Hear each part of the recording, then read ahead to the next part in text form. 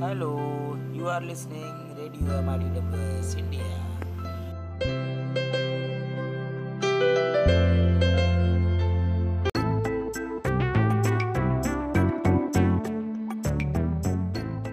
Hello everyone, हम हैं आपके दोस्त रेडियो OPJS, आज़ादी बोलने की।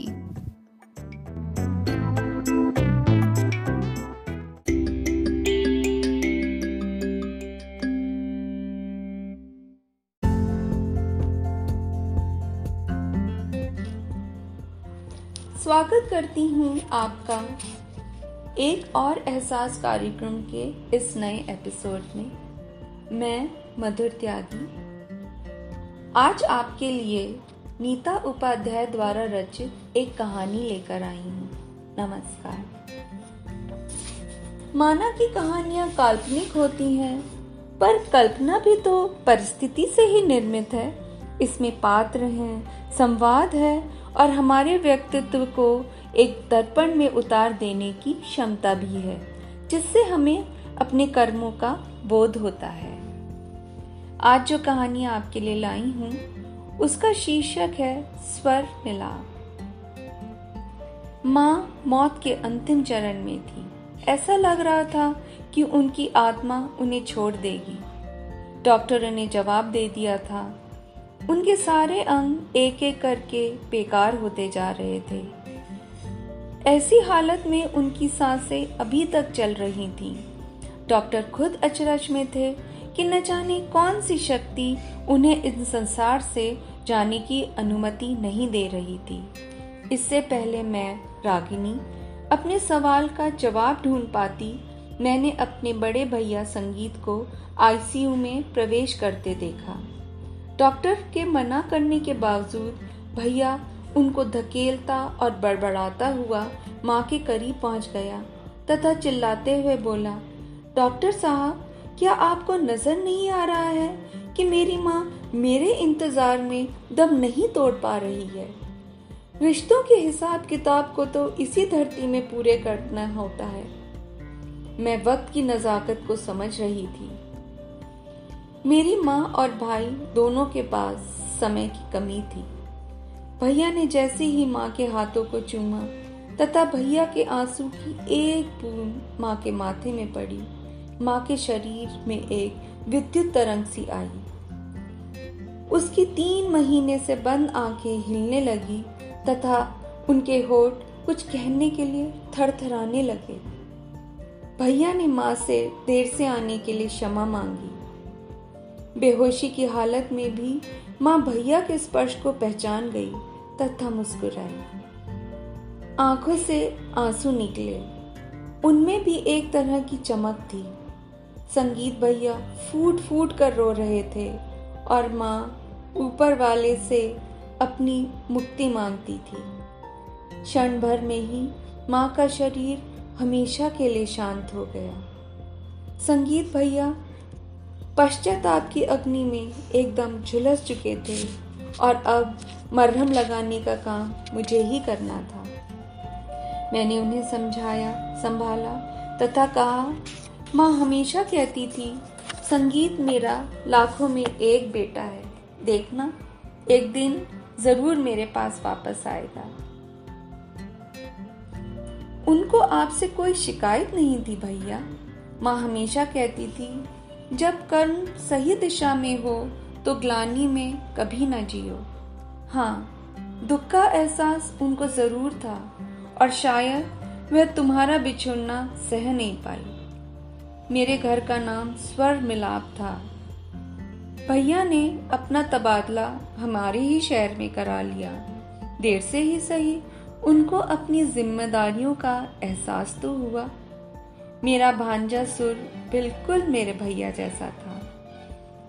आज मेरी माँ की पहली बरसी में भैया ने चंद गरीब बच्चों को इकट्ठा किया, उनको अच्छा खिलाया पिलाया तथा उपहार भी दिए। उसके बाद हमारे बरामदे में सबको बिठला दिया।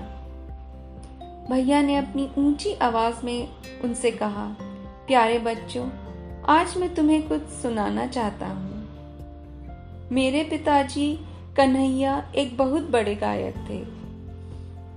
मैंने तानसेन को तो नहीं सुना, पर शायद तानसेन भी गायकी में मेरे पिताजी के प्रशंसक होते।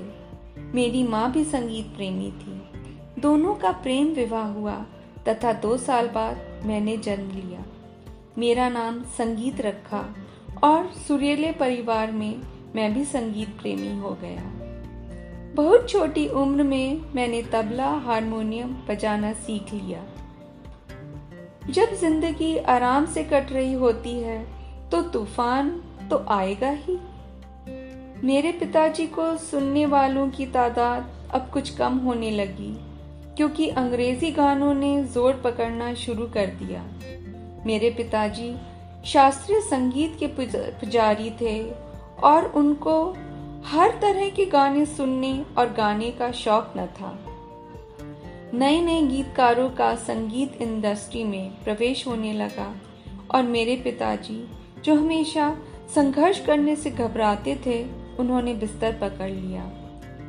माँ पिताजी से कहती थी कि काम करने वालों को काम की कभी कमी नहीं होती, पर पिताजी काम की भीख मांगने के खिलाफ थे।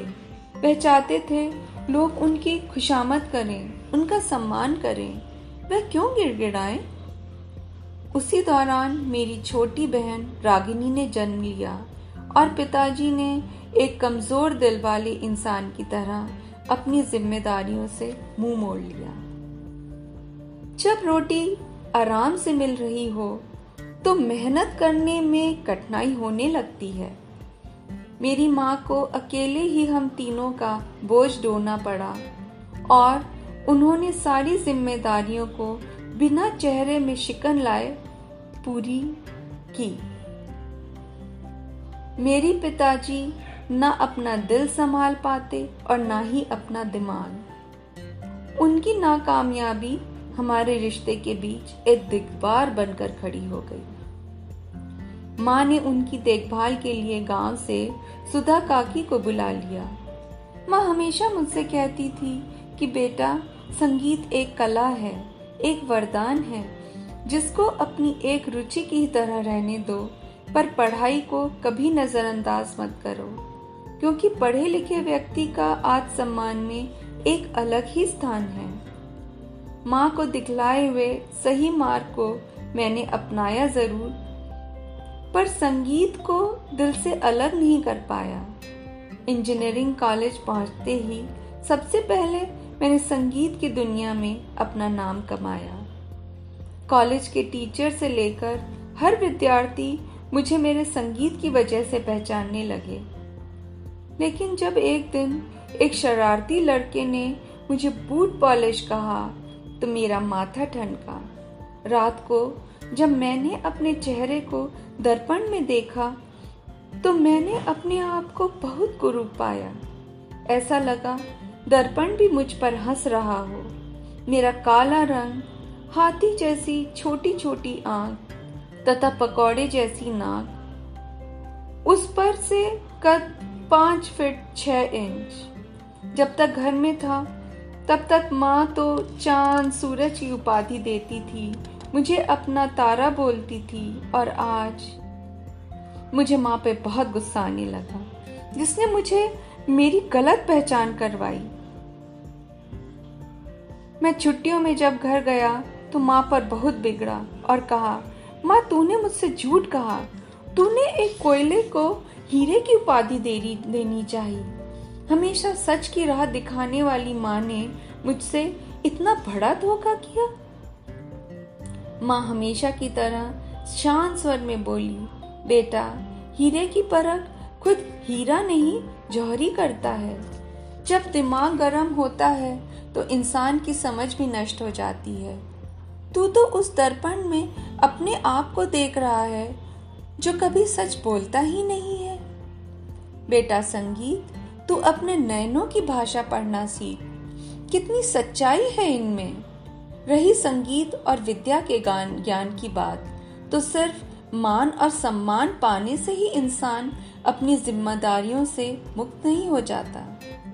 तेरे पिता का संगीत की दुनिया में बहुत नाम है, पर तूने देखा ना कि उनकी जिम्मेदारियों से कोई वास्ता ही नहीं।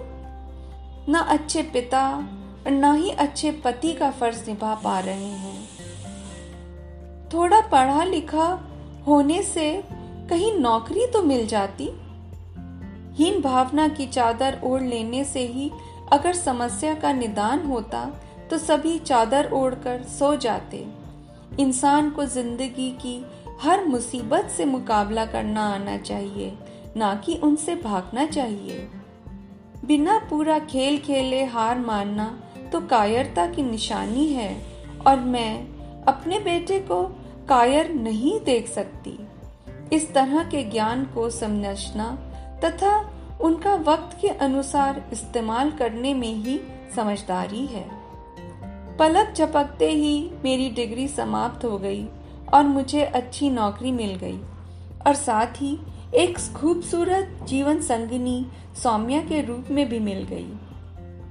मेरी माँ से नाराजगी इतनी बढ़ी कि मैंने उनसे अपने आप को अलग कर दिया। मैंने कोर्ट में सौम्या के साथ अपने दोस्तों की मौजूदगी में शादी कर ली। घर वालों को बुलाना भी मुनासिब नहीं समझा। सौम्या ने मुझे बहुत समझाया पर मेरी आंखों में तो नासमझी की पट्टी पड़ी थी। मेरी माँ ने तो मुझे गुमराह किया, एक तो मुझे सुंदर चांद का खिताब देकर तथा दूसरा मेरे संगीत को, ज्ञान को पढ़ाई से नीचे रखकर। आज जो भी मुझे सम्मान मिल रहा है वह मेरे संगीत की वजह से ही है। सौम्या भी तो मेरी संगीत की ही खोज है। सौम्या मुझे समझाने की कोशिश करती और कहती, नहीं संगीत, मैं तुम्हारी बातों से सहमत नहीं हूँ। मैं तुम्हारी सादगी, निष्ठा, ईमानदारी से प्यार करती हूँ। तुम्हारी आंखों में छिपी गहराई में दूसरों का दर्द दिखता है। तुम्हारा आत्मविश्वास दिखता है। मैं उनकी पुजारन हूँ। भले ही तुम्हारी वाणी मधुर है पर तुम्हारा दिल तो उससे कहीं ज्यादा मीठा है जिसे मैंने चाहा। शादी के 1 साल बाद जब हमारा बेटा सुर हुआ तो सबने कहा कि अपने पिता के जैसा दिखता है। मैं सहम गया, लेकिन जब मैंने उसे छुआ तथा उसकी छोटी आधी खुली आंखों को देखा तो मुझे वह बहुत सुंदर लगा। सौम्या भी मेरी माँ की तरह उसे चांद सूरज कहती थी। तब मुझे एहसास हुआ कि माँ का प्यार उस कटु सत्य की तरह है जो अपने बच्चों में सिर्फ अच्छाई ही ढूंढता है तथा उनकी बुराई सुनने का साहस नहीं जुटा पाता। मैं तुरंत अपनी माँ के पास वापस गया, पर तब तक बहुत देर हो चुकी थी। माँ ने तो मुझे माफ कर दिया था, पर मेरे अंतर मन ने नहीं। अपने माँ बाप की बुढ़ापे की इस लाठी ने तो उन्हें समय से पहले ही अपाहिज कर दिया। माँ ने सच ही कहा कि विद्या का ज्ञान सब ज्ञान से ऊपर है, क्योंकि तब आदमी अपने विवेक से काम करता है।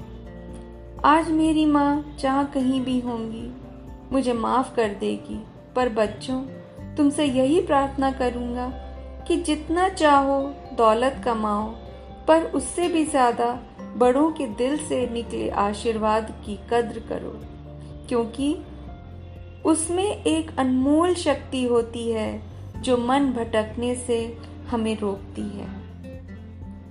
इसी के साथ ये कहानी समाप्त होती है।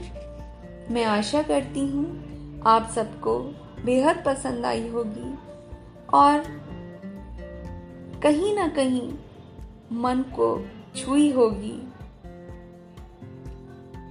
मैं आशा करती हूँ कि हम सब इससे कुछ ना कुछ सीखेंगे और अपने जीवन में आगे बढ़ेंगे। अब मैं विदा लेती हूँ। धन्यवाद। अगले एपिसोड में जल्दी ही मिलेंगे। तब तक के लिए नमस्कार। Hello, you are listening Radio MIDWS India.